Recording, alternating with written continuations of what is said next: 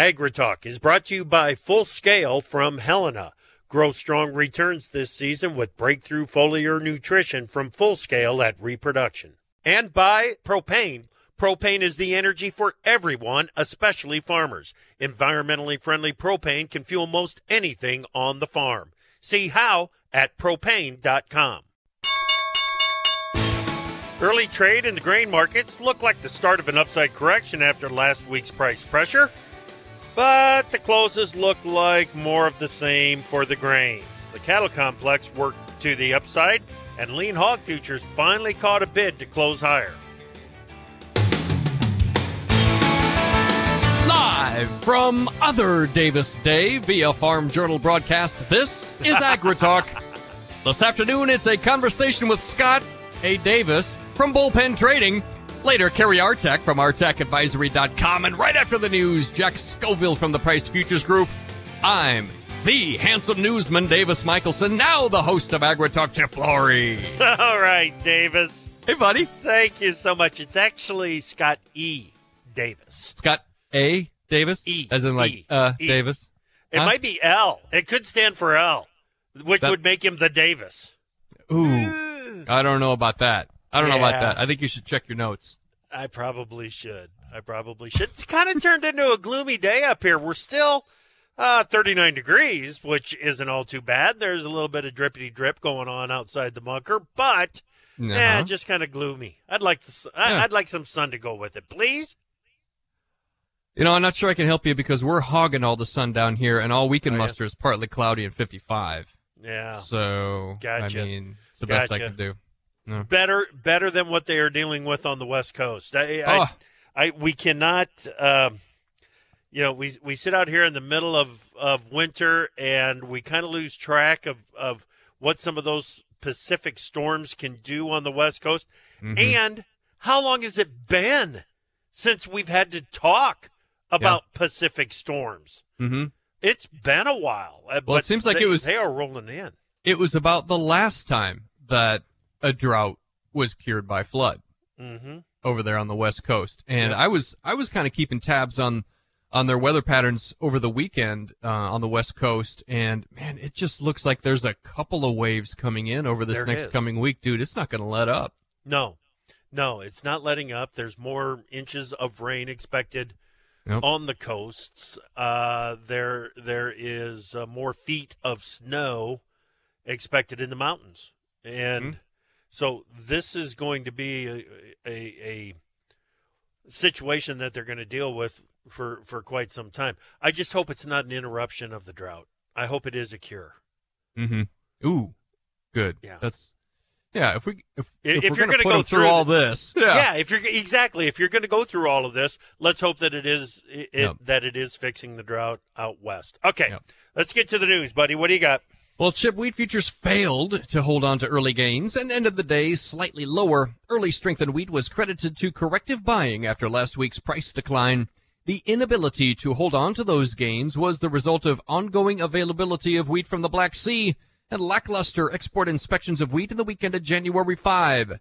Loadings totaled nearly 202,000 metric tons and were within the range of trade expectations, but failed to generate buying interest. March SRW wheat futures opened slightly higher, traded to the plus side of 750, then fell back to close below that important pivot point. March HRW wheat futures 3 1/2 cents lower, 828 1/2. March soft red wheat down 2 cents, 741 1/2. March spring wheat closed at 902, up 1/4 of 1 cent. Chip. Yeah, spring wheat market is the only market that had plus signs by the end of the day. Kind of a disappointing upside correction that lasted, roughly half a session. Well, corrective buying and spillover support from a generally positive day for the commodity world helped corn futures trade to the upside until mid-morning. After that, corn prices followed wheat to the downside. Pressure was related to the availability of corn from Ukraine. Export inspections of corn in the weekend of January 5 totaled nearly 398,000 metric tons. That was at the low end of trade expectations. March corn posted a high range open and a low range close, but the market did respect support at the 650 level. March corn futures 1 1/4 cents lower, 652 3/4. May corn down a penny to 653. July corn closed at 647 1/4, down a whole penny today. Yeah, and soybean meal, the March contract was down $7.30. March soybean oil up just 18 points. But, reversal of some of that spread action from last week, too. Well, soybean oil futures held on to slight gains through the close, but finished the session well below the day's high and below the opening range. March bean meal opened slightly lower, then rallied to match resistance at Friday's high of $4.79 before falling back to post a low-range close. March soybean futures gapped slightly higher, traded above $15, then fell back to post a low-range close. General strength in commodities and continued dry conditions in Argentina provided support in the overnight session. The weather outlook for Brazil, however, makes it difficult to build upside momentum. The uprising by supporters of former Brazilian President Bolsonaro creates some uncertainty about supply interruptions from Brazil, but that support faded after mid-morning. March beans 4 cents lower, 14.88.5. May beans down a nickel, 14.93.5. July soybeans closed at 14.95 3/4, down 6 cents. Man, a tough time at midday. It all sort of turned lower, didn't it? Yeah, it certainly did. And I must have been reading ahead on the news from that last comment that I made, so I'll say it again. Soybean meal closed 7.30 lower in the March, and March bean oil 18 points higher, so a little bit of spread reversal on that as well. March cotton was 54 points higher at 86.22. Livestocks. Front month fat cattle opened slightly lower and spiked support at Friday's low before prices recovered. February cattle 97 1/2 higher, 157.75. March feeders up 65 cents, 186.30. And Feb lean hog futures broke the streak at 7 consecutive lower closes, but not until the contract spiked support at $80. Feb hogs 52.5 cents higher, 80.80. April hogs up $1.15 to close at 90.80. Chip. Yeah, upside reversal in February live cattle futures to start the week. That's not a bad way to start it. We'll see if we can hold on to it. All right, thanks, Davis. Let's bring in Jack Scoville, Price Futures Group. Good afternoon, Jack. Happy New Year. Well, Happy New Year, and long time no talk to. Yeah, no kidding. Get a couple of Mondays off and just kind of lose track of you, Jack. Yeah. Well, I can do other days too. So, So what are you thinking? What's the markets telling you right now? Well, I think first of all, we need some demand. Quite clearly, we need some demand. The markets really couldn't hold up, even with the dollar down a full penny here, or pretty close to it anyway. And that normally should have sent a pretty good charge into the ag markets because everything's based in dollars, but it didn't. So you have to look to the demand side, and the demand really isn't there, especially for the corn and wheat. The beans, we've made the sales, but we haven't made the shipments. So a little question on the beans as well. So that's the first thing it's telling me. And the second thing it's telling me is that we do have some pretty big reports coming out on Thursday. Sure. And it looks like we're going to chop around until then. Yeah. Yeah, we've got the annual production summary, quarterly grain stocks, and then the WASDE update as well. And who knows, maybe the WASDE, with the look at the Argentine corn and soybean crops, might be most important. What are you hearing out of Brazil, out of Argentina? Do we have all those issues factored in? I kind of doubt it. I think the market is underplaying the amount of loss. Probably, well, Brazil and Argentina both put together. I think the market is underplaying the amount of loss that's potentially down there. Southern Brazil's been dry as well, and we're not really hearing much about that. But my sources down there tell me that they don't think that Brazil is going to produce 150 million tons. Well, okay. Still going to be a good-sized crop, but if it's below 150, that'd be a big change. Yep, got to run, Jack. Thanks, buddy. From powering irrigation engines to warming buildings, propane has always been a part of American farm life. Now, you can be a part of propane's future and save money at the same time. The Propane Farm Incentive Program is a research initiative that provides farmers up to $5,000 towards the purchase of new propane-powered equipment. In exchange, participants share performance data to make tomorrow's ag operations more cost-effective, more efficient, and more environmentally friendly with propane. Getting started is simple. Visit propane.com/farm incentive to see if you're eligible. To produce higher yields and greater value at harvest, timing is everything. Full Scale from Helena helps soybeans reach their full potential with breakthrough foliar nutrition and reproduction. Full Scale delivers beneficial plant extracts and micronutrients with the added efficiency of ENC formulation technology. It gives your soybeans every opportunity to grow strong returns this season. Contact your local ag retailer or Helena representative to learn more about Full Scale. Always read and follow label instructions and check registration status before use. We don't make the news, we render it. AgriTalk.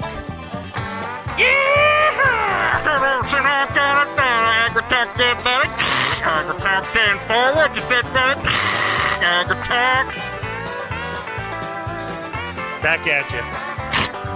Big 10-4. Texas size 10-4 for you.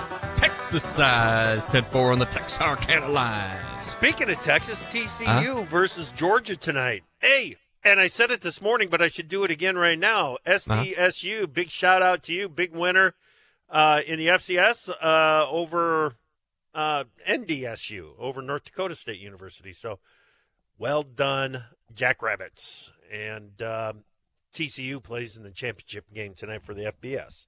So, yeah. Or did I get that right? Maybe I had that backwards. Jeez. Now that I hear it. I don't know. I think I probably had it backwards. Sorry. I don't follow hockey. I really don't. I know. I don't know. I know you don't. So, all right. Scott Davis with Bullpen Trading is our guest analyst today. Scott, it's good to talk with you, buddy. Happy New Year. Happy New Year, Chip. Good to be on. Yeah, glad that you're here. Glad you're here. So, kind of a similar question to start things off that I asked Jack, and I asked him, what is the market telling you right now? I guess I'd back it up a little bit and ask you what you've learned from the market since the start of the year after a week of trade. It feels like it's been more than a week. That should tell you something in there. Wow, what a start to things when we really kicked off here with the selling that showed up to start the year. And then again, you see some of that come in today after what looked like a strong start out of the gate last night. And then you kind of fade again. And I think that does show that we've got a market that's still in a transition. It's acting a little tired. This is not last year. And I think that's probably the big reminder is, this is not the same market environment that we had last year when we didn't have a Fed trying to stop inflation, when we had a positive demand environment. We had a lot of things that really were keeping things very well supported in the grain markets in particular. Yeah. So tell me, is the difference in the Fed, in what the Fed's job is right now versus a year ago, where does that fit on the list of market influences when you think about what's happening in South America, when you think about the lack of demand that we've got, especially for corn right now? Where does the interest rate thing fit? Yeah, that's a good way to look at it. Where does it fit? And I don't think, we can always rank it different days. I think in the big picture, it's more of a background item. Okay. But on days when there isn't anything else really all that exciting to talk about, it tends to dominate trade. And so today you had some early support from weather, South America, and then for example at midday when the forecast went a little bit wetter for Argentina, which they've had a tendency to do off and on. But when that happened, there just wasn't anything else buying wise, because I think you have this backdrop of, okay, the Fed's going to try to slow things down, and there you go. You kind of suck all the life out of the room, and we sag again. So is it the most important factor? No. Okay. And we've talked about that many times in the past, where the funds have the ability to move things around in a range, but the fundamentals are what ultimately drive things. It's just the funds put the excitement in and take it back out at times. Yeah. And I think that's kind of what the Fed policy does too. When it comes, it isn't going to change probably the net price of corn at the end of the year, but it kind of makes it harder to get as excited. So it maybe takes the top end off, or it makes it a little bit deeper briefly. But what we grow for a crop and what the demand looks like is still going to be the real deciding factor. Right. Okay. So I don't know if it was just coincidence this morning or what, but I had just finished reading a couple of news reports on what was going on in Brazil over the weekend with the uprisings of the Bolsonaro supporters, former President Bolsonaro. And then I went and checked the markets for like the first time. and I look at it, I'm like, well, look what's going on in the soy complex. I wonder if there's any connection here about, between the could this be another black swan event that nobody saw coming? Some kind of an uprising in there's Davis. That's a loon, by the way. Yeah. Hey, I try, Scott. I'm in Minnesota. I know that's a loon. Everyone knows the loon is a myth. It's just something Minnesotans say to attract tourists. I'm convinced of that. They're actually just really big mosquitoes. That's how they sound. Was there any connection between the overnight trade and the uprising in Brazil? I think it maybe eliminated selling early, so I guess I'd give you a little factor there. I don't think it was significant. You really didn't see all that much chaos in the financial markets. Yeah, so I don't think it was that big a deal. Maybe it would have been different if timing wise it was a little different, or we were tight on supplies or something. But anybody who really wanted to panic and buy something could certainly source it out of here. We've got the shipping capacity right now to meet any needs. So I don't think it was a big issue, but it may have eliminated some selling briefly. Yeah. And then we get the export inspection numbers, and they were just blah. Yeah. I mean, it wasn't a terrible number on beans, but it was still blah. And that's the reality. It's been beans have been solid. I've heard a lot of people making the case that the demand just is horrible, and demand for corn and for wheat is poor. For demand for bean oil is horrible. Demand for soybeans, we've sold 79% of the commitment for the marketing year already, and last year we were at 73. I don't think anybody was complaining about demand last year, were they? No, not at all. Yeah. So, I mean, I think the bean demand has been quite good. We just all know it's going to slow down once Brazil harvests this much anticipated, highly advertised, really big crop. Yeah. And it's that 150 million metric ton line that has kind of been drawn. Jack just mentioned it. He's got people down there that say it's going to be under 150 million metric ton total. Would putting a 140 handle on that crop do anything to change the attitudes? Oh, that'd be shocking. You dip under there. I think that would be very, very surprising. Okay. I don't see any chance USDA goes there right now. I mean, their average trade guess is 152 and a quarter on Brazil. Yeah. I don't think they're going down in this report. Some of the early harvest results, very early harvest results, are really positive. Jack mentioned Rio Grande do Sul area is under stress. Any given year in any given area, my rule of thumb is that 15% of the crop everywhere, any state you look at, whatever, 15% is always going to be under a little problem. And that just is how you get to a normal crop. Once it starts going past 20%, now you can start talking about it being an issue. And from what I hear out of Brazil, it's 15 to 20%. So we're still in that range where it's probably pretty normal. And you'd have to have an expansion of the problem to be a problem for Brazil and to start to negatively impact yield.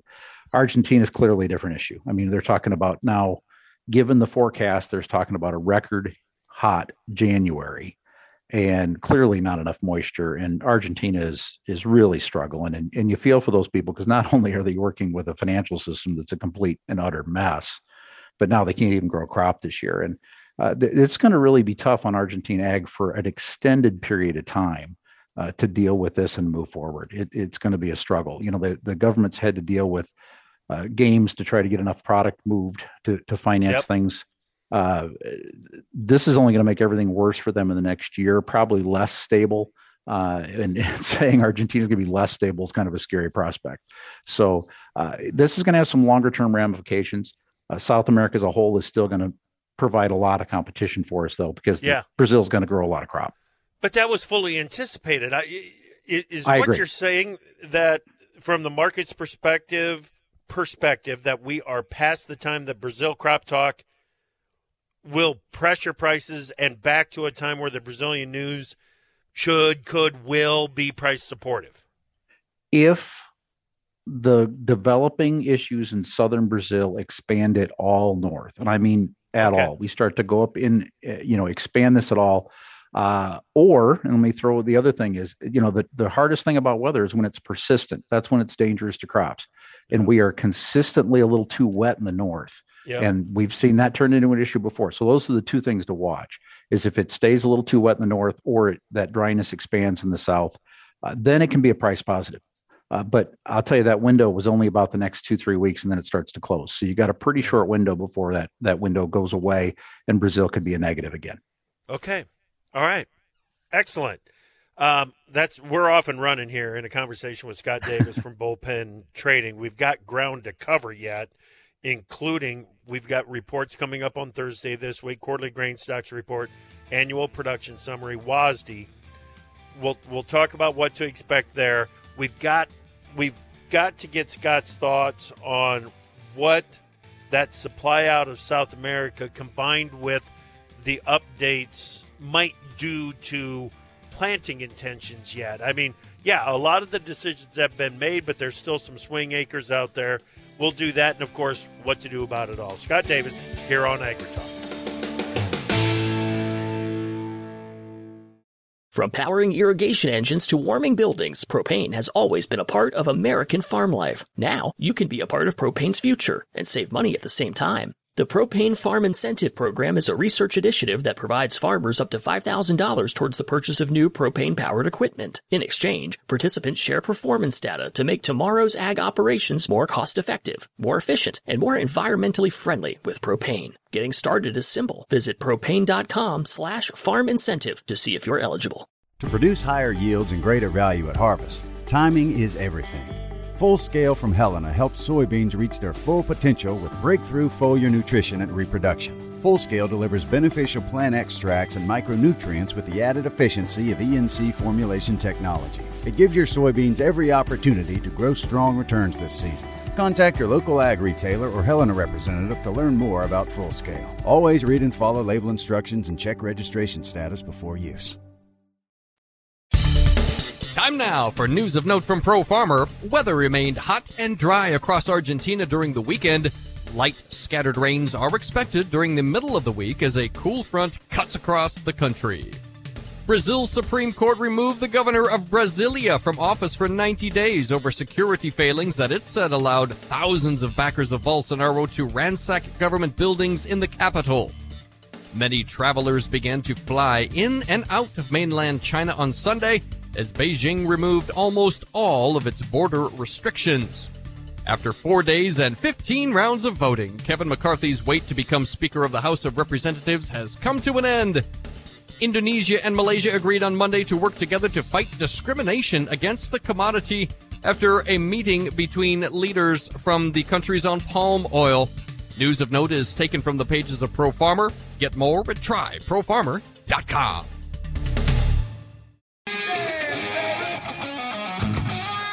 Opinions expressed on AgriTalk do not necessarily reflect the views of Farm Journal Broadcasting, affiliate stations, or sponsors. The best talkers in ag, including you.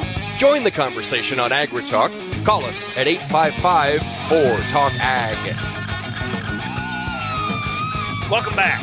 I'm Chip. Glad that you're with us this afternoon. Davis Michelson is here, and we're in the middle of a conversation with Scott Davis from Bullpen Trading. Before we get back to Scott, let's go ahead and get a recap on where the market's closed from Davis. Well, Chip, March HRW wheat futures 3 1/2 cents lower today, 8.28 1/2. March soft red wheat down 2 cents, 7.41 1/2. March corn futures 1 1/4 cents lower, 6.52 3/4. July corn futures closed at 6.47 1/4, down a penny today. March soybean futures were 4 cents lower, 14.88 1/2. July beans closed at 14.95 3/4, down 6 cents. March cotton 54 points higher, 86.22. On your livestock side, February live cattle 97 1/2 cents higher, 157.75. March feeder futures up 65 cents, 186.30. And February lean hogs 52 1/2 cents higher at 80.80. That's your quick market recap. Back to you, Chip. All right, Davis, thank you very much. We are talking with guest analyst Scott Davis, Bullpen Trading, up in Rochester, Minnesota. Scott, I was glad to hear your comments about South America and why it still matters. I think people had kind of just kind of assumed that Brazil is going to be everything that it was expected to be.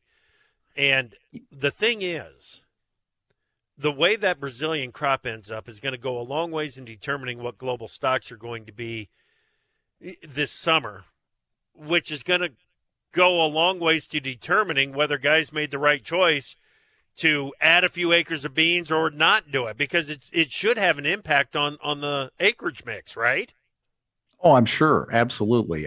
Not only will it have, an immediate impact, but a little longer term, like you're kind of talking to. I mean, we're already trading that ratio quite a bit, I think. I don't have any wonderful words of insight on what that acreage is going to end up, because I think it, we always talk about it a lot and then we usually end up wrong. And in part, I think it fixes itself because of what we talk about and how it trades. Right. This year, it's especially interesting to me that it seems like the trade guesses on the acreage, which we don't get the acreage yet. That's a future report. But, everything I'm hearing seems like it's coming in pretty close toward this 92 corn, 89 beans. What are you thinking? Yeah. That's exactly the number that we got from Dan Bossi on Friday. Earlier in the week, we'd been up in that 94, 86 range. Okay. Okay, I hadn't heard those. That seems a little much. Yeah. That was kind of my reaction to it too. I'm not ruling it out. I'm just saying that. Sure. Wow, I hadn't given that combination that much thought at this point. But yeah, the 92.89, if things go well, and maybe 92.88 if things move around. But the thing that the point that I'm making here, or want to make, is that USDA getting the number right as soon as they can, so the guys can make the right decisions based on global stocks on what they're going to plant here in the U.S., I think is so critical. And to see them kind of drag their feet with some still what I would call lofty Argentine bean crop estimates, Argentine corn crop estimates, you don't have to adjust the bean crop estimate out of Brazil quite yet. I can wait for that, but at least send the signal by making some what seem to be long overdue adjustments on the Argentine crops, right? Oh, I have some really bad news for you, Chip. They're not going to? You're going to be really disappointed again, I'm afraid. Because they're going to trend that way. But USDA is not going to be a leader on that number. I mean, they never are. And no. We always want them to be. And I understand why. They aren't down there ground truthing it like they do their number here. Here they set the game. But they're working off of numbers like the rest of us, quite frankly. I mean, better than probably all the rest of us together, but you know what I'm getting at there. I mean, the ability for them to go and truly peg that crop this early. I mean, it's not all even planted yet. So we can say that it's certainly shrunk. And I believe it has. We're way past what should have been some of the optimal planting for a lot of it. We know that there isn't going to be enough moisture to really kick in and go hard. It could end up being a decent late crop if the weather patterns change, which we've been told is supposed to happen as La Nina fades. But we're running out of time really fast. I mean, that's where I've been hearing for 60 days that La Nina was going to fade and it was going to start raining down there. Mm-hmm. That hasn't happened. And, it's looking like 15 days out or 11 days out, because the forecast 11 to 15 was wetter today. But Argentina is not going to we aren't going to have a number from USDA that's going to be nearly low enough to probably adjust for what they're hearing. Okay. And so maybe they're going to trend that way. But I think you're going to be really disappointed. And I'm concerned the market may be a little disappointed. I guess that's one of my risk factors for Thursday's data is, when we look at the numbers that have been bandied about here, with some people talking, the sub 150 on beans on Brazil, I don't see any chance of that. I don't think USDA does that. And the sub 44 on Argentine beans, I just don't see that happening out of this report. Maybe 45. But I don't think they go below that this early because it is still relatively early. Okay. The other numbers that I think are really, and I think, quarterly grain stocks is one of those reports. We always talk about the final crop number, and the trade guesses are pretty boring on that. And USDA didn't move a lot recently, so it seems like they were pretty dialed in. But if you looked at the range of trade guesses on the quarterly grain stocks for corn and beans, I'll be honest, no, I haven't. So the trade guess range from high to low on corn is 1.2 billion bushels. That's carryover. Yeah. The trade guess range on beans from high to low is 220 million bushels. Again, it's darn near carryover. Darn near carryover. I don't know where some of the numbers are coming at, but wow, we got somebody who's going to be very excited or very disappointed or both on Thursday. So, we often get a little fade reaction in these reports. This one may have somebody who isn't covered right, and they may have to do a little more than just the usual fade. So be cautious with this one. There's a lot of risk going into this report because there's a lot of data. You get last year's crop estimate. You get the quarterly first, look at disappearance and usage. We get winter wheat seedings, which have almost a 3 million acre range on them from high to low trade guess. Yeah, and nobody ever talks about the winter wheat seedings until, my gosh. And this year especially, it's really hard to know what the heck to do with that because, how much of that hard red crop is going to, make it through the winter. Right. How much got established. So a lot of variables in there. But, man, I look at the risk that we are facing on all of this stuff going into Thursday at 11 o'clock. And I think guys need to make a really conscious choice about how much risk they want to have at 11:01. Okay. And, there's a lot of things going on in this world that have changed over the last year. And one, top dog is interest rates. And money's not free anymore. Storage is not free. It's 4 cents a month to cost 4 cents a month to carry corn and 8 or 9 to carry beans. And if you got it sitting in the bin and you're just hoping for higher prices, you got to justify that 4 cents a month. Yep. Yeah. And, you could do something in the options, lay off some of that risk, still have some upside. There's all kinds of strategies you can work with your broker on, and you can come up with something that'll lay off a lot of risk, maybe improve some of your cash flow in the meantime too. So this is something where the risk and the options can be managed. The risk in your bin may not be as easy to manage. Right. I was going to say, first things first on this risk management is addressing the cash market, right? And yes, and transferring the risk from cash to paper. Cash to paper, and in a limited way. You can limit the risk in the paper a lot easier. And people hate margin calls. Well, there's strategies to work around that. So somebody can work with you on that. I'm sure that everybody out there has heard of futures and options. So there's ways to do this in ways that make sense. And I'm just talking even old crop first off. New crop is a whole nother game, and it's something where you mentioned what at the beginning of this when we first started talking. What have we learned over the last so far this year? And just stepping back into the new year, I was struck by the fact that corn was $1 a bushel above where it was a year ago right now, and beans were $2. And that's a heck of a price premium for a carryover number that doesn't seem to suggest that it needs to be there. And, when you look at the cost structure for farming today, most of those guys, or most guys need that extra $1 and $2 because costs have gone up that much. Sure. Well, don't assume that they're going to be there later. And, I get to this time of year and I'm always reminded of the phrase that, you've heard me talk about the John L. Davis rule before. My dad always said the first rule of business is stay in business. And that includes making sure that if you can go out there, lock in a profit, why aren't you doing something with this here and getting something priced? And, do you want to be right on that last penny or do you want to make money? And we're in the business to make money. Yep. Love it.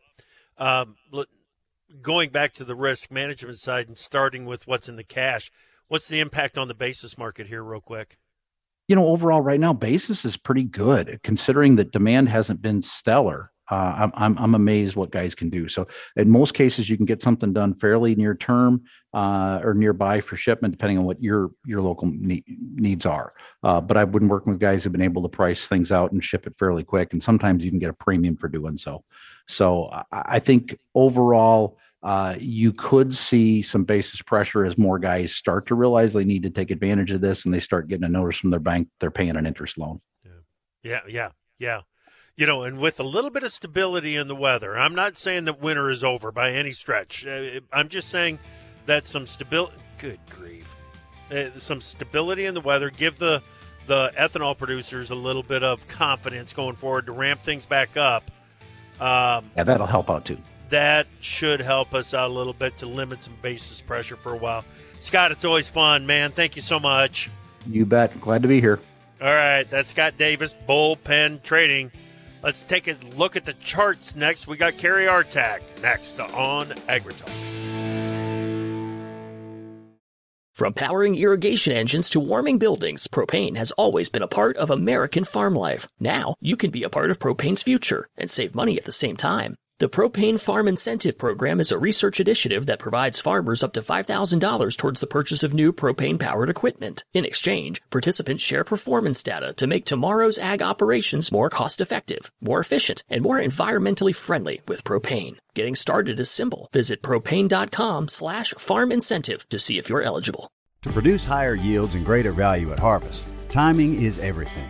Full Scale from Helena helps soybeans reach their full potential with breakthrough foliar nutrition and reproduction. Full Scale delivers beneficial plant extracts and micronutrients with the added efficiency of ENC formulation technology. It gives your soybeans every opportunity to grow strong returns this season. Contact your local ag retailer or Helena representative to learn more about Full Scale. Always read and follow label instructions and check registration status before use.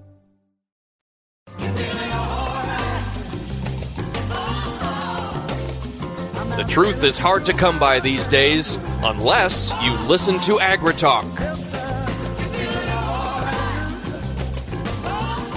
Welcome back to AgriTalk on this Monday afternoon. Thank you so much for listening today. Great conversation there with Scott Davis.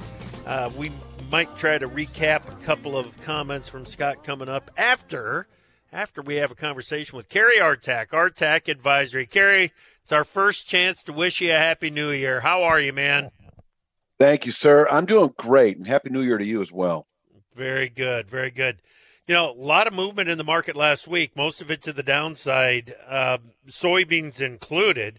So why don't you kick us off there? What's going on in that bean market?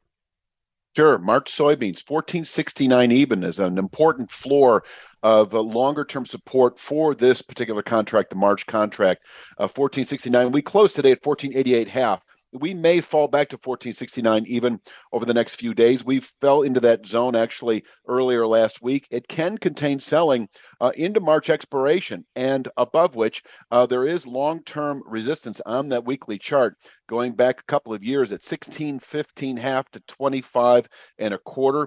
That is a big zone. I don't know if we'll reach it by the March expiration. On the way up, I've got 15.53.5. I think that's in reach over the next couple of weeks. 15.53.5, able to contain weekly buying pressures. We may fall off from there back to 14.69 even over the following 2 to 3 weeks or so. But if we can get up and over 15.53.5, say at the end of this week, then that 16.15.5 to 25.5 area in reach within probably 2 to 3 weeks. And that upper area, 16.15.5 to 25.5, can contain not only March buying pressures into its expiration, but even broader market buying, May, July contract buying pressures as we move through spring trade. That's also a significant upside continuation point into summer. And I'll cover that in future shows. Downside, if we did close this week Friday below 1469 even, I think we have a good high then through the rest of March contract life. The next 3 to 5 weeks, then I'm expecting 1395 even, which is another significant floor of support for March. I think that would be it to the downside for the March contract. But bottom line, closing below 1469 even, this nice bull move we've seen since the October low would be neutralized, and with that 1395 even likely within 3 to 5 weeks. And on to March soybean meal. We close at 470.3 here today. It's shown strength the last few months, but near term, I show it two-sided, and that is to say, really through the rest of January. 479.3 is our ceiling. That is an area we've been testing the last couple of weeks. Yep. From here, we could back off to 447 even. 447 even is our floor through January. So we could trade inside the 447 even to 79.3 region all the way through January. If we can close this week, Friday, above 479.3, then 511.6 is our next 2 to 3 week objective. That is a long-term 3-4 year rising channel top that actually contain the March highs from last year and can continue to contain annual buying pressures. And if we were to close above 511.6 in the coming months, that should set off a significant hyperbolic rally. I wouldn't be surprised to see around 635 buy as a summer high. But, I don't want to get too far ahead of myself. First things first, we need to close above 511.6 for that to occur. Downside, if we close below 447 even, then I think that's a good March contract high. The next 2 to 3 to 5 weeks, then likely to fall all the way back to 406 even, where I would expect the March soybean meal contract to bottom out into its expiration. And finally, I have to update you on March cotton. It's still heavy below 89.41. That's a long-term price ceiling, below which 77.18 is likely over the next few weeks, possibly 72.11 by March expiration. But if we can get back above 89.41 in the March cotton, I think it can run nicely over the next 2 to 3 months, up to 103 even, where we could top out through spring. That's also a significant upside continuation point into summer trade. But holding below 89.41, this market can continue to grow weak. It's been in this sort of consolidated framework now for the last couple of months. 77.18, a downward pivot point into February trade. Were we to close below 77.18 over the next week or two, 72.11, here we come within probably 3 to 5 weeks, where March can bottom out into its expiration. Okay. And that pretty much rounds it out there, Chip. All right, very good. Yeah, the short-term trends that we're looking at in the March contract, it's been difficult, March bean contract, it's been difficult to maintain that trade above $15. So I like those numbers that you gave us there as far as the ceiling and the floors in March beans. Yeah, good stuff. 1469, a big level for March soybeans through the week. It certainly is. Certainly is. Thank you, sir. All right. Hey, you have a great day. You bet. Thank you, Kerry. Now, if you want more from Kerry, just go to ARTAC, ARTAC, advisory.com and get signed up for a 2-week free trial there. Okay. That's right. Thank you, bet. Thanks, buddy. We'll talk to you next week. Okay, Davis. Yes. National Weather Service 6 to 10-day outlook. This is for January 15th through the 19th. Has got above normal temperatures over most of the country. Okay.